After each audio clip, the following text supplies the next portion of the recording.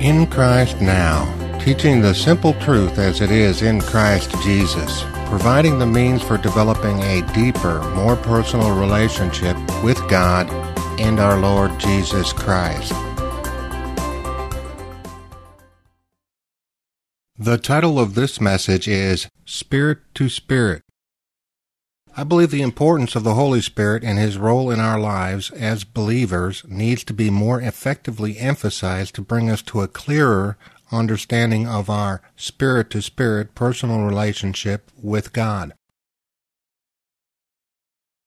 The first thing we need to understand is we cannot live this Christian life in and of ourselves, out of our own strength, regardless of how much effort we put into it.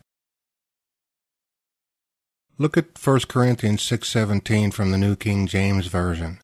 But he who is joined to the Lord is one spirit with him.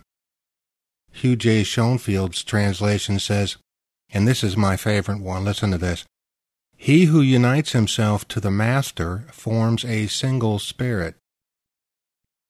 It is only by and in the Spirit of God that we can continue to express all that He is through us, because this is where we have originated from.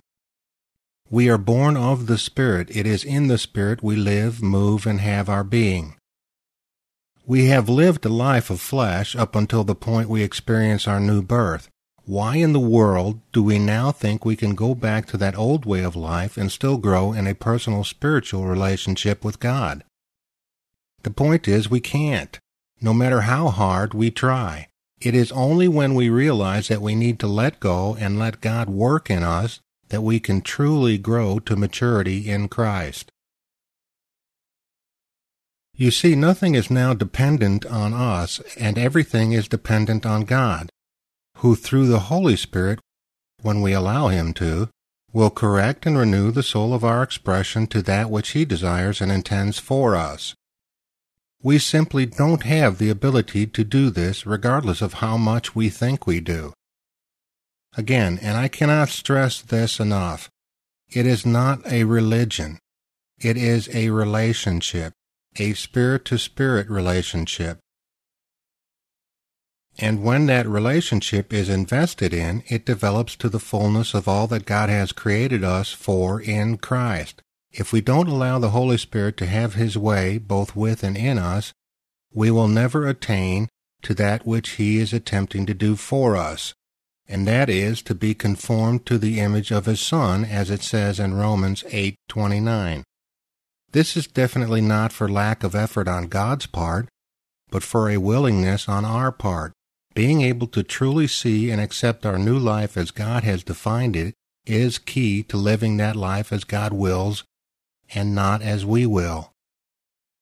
It's like a dog when born trying to act like a cat. He cannot do it. He is a dog. For that dog to act like a cat is not only ridiculous, but impossible. He is a dog. In the same way, it is totally contradictory for us to try to continue living our lives the way we were living. We are no longer flesh, but we are spirit. So it is ridiculous to think that we can continue living a life of flesh when we are spirit. This is where the importance of our relationship with the Holy Spirit comes in. You see, only He can communicate what we are and who we are now as spirits and children of God.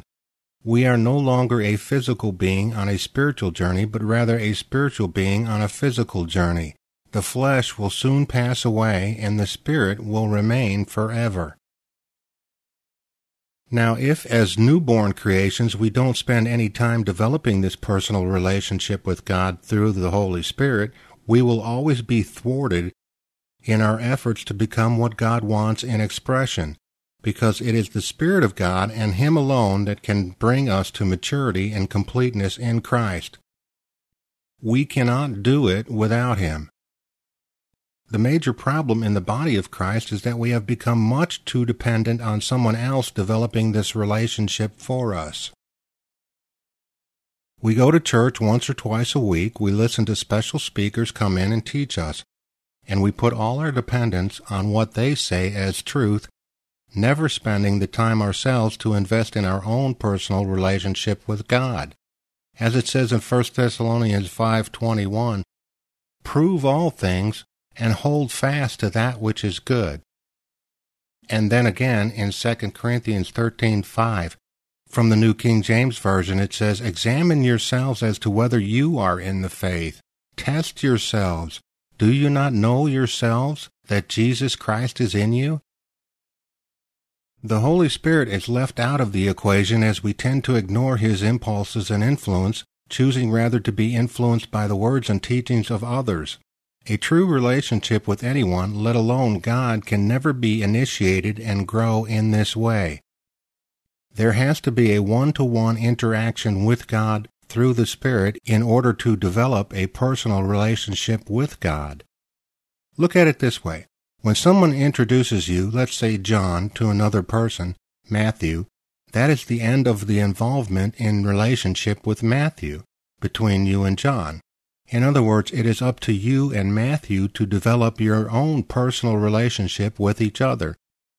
John, who introduced you, is no longer involved or responsible for the development of this new relationship between you and Matthew. No matter what others might say or do, this doesn't or shouldn't have any effect on your own personal relationship with Matthew. In other words, the relationship with Matthew cannot be built on what happens between you and John, who introduced you to Matthew, but between you and Matthew alone, individually and personally. No one can be responsible for the development of a personal relationship except those who are directly individually involved in that relationship. One-on-one, mano a mano, you and God. Let me say this in another way. Let's say I introduce you to a friend of mine. Now, that is the end of the influence that I have on whether or not the relationship between you and my friend develops. I cannot be responsible to see that the relationship succeeds or fails on my actions or influence alone. It is a personal interaction between you and the friend I introduced that either makes that relationship succeed and or fail. Are you understanding this? I cannot be responsible for a relationship with anybody except me and that person. You cannot be responsible for a relationship with anyone else except you and that person. So when it comes to a personal relationship with God, no one can influence or affect, or should be able to influence or affect, the relationship you have personally with God. No one can make you succeed and or fail in your personal relationship with God other than you and or God Himself. That is why we were given the Holy Spirit, in order to ensure God's part in the relationship and a positive growth and development of that relationship. You see, I can tell you all I know about developing a relationship with God, but until you get involved yourself, personally, with God, you will not and cannot know what that relationship is, because it is just between you and God, not you, me, and God. It is up to each of us to own our own personal relationships. If the relationship sours and or flourishes, it is not because of what someone who is outside the relationship has done or said. It is our personal responsibility alone to either make the relationship work or not. And this is why God has given us the Holy Spirit, so that we can be personally involved with Him and come to understand all the ways He works in and through us to bring us all the things God has already provided for us as He planned since before the foundation of the world in Christ. Now look at Ephesians 2:19 through 22 from the New King James Version. Now therefore you are no longer strangers and foreigners, but fellow citizens with the saints and members of the household of God, having been built on the foundation of the apostles and prophets, Jesus Christ Himself being the chief cornerstone, in whom the whole building being fitted together grows into a holy temple in the Lord, in whom you also are being built together for a dwelling place of God in the Spirit. Think about it. Thank you for listening in. We hope you enjoyed this podcast. We encourage you to visit InChristNow.com for more teachings of the simple truth as it is in Christ Jesus.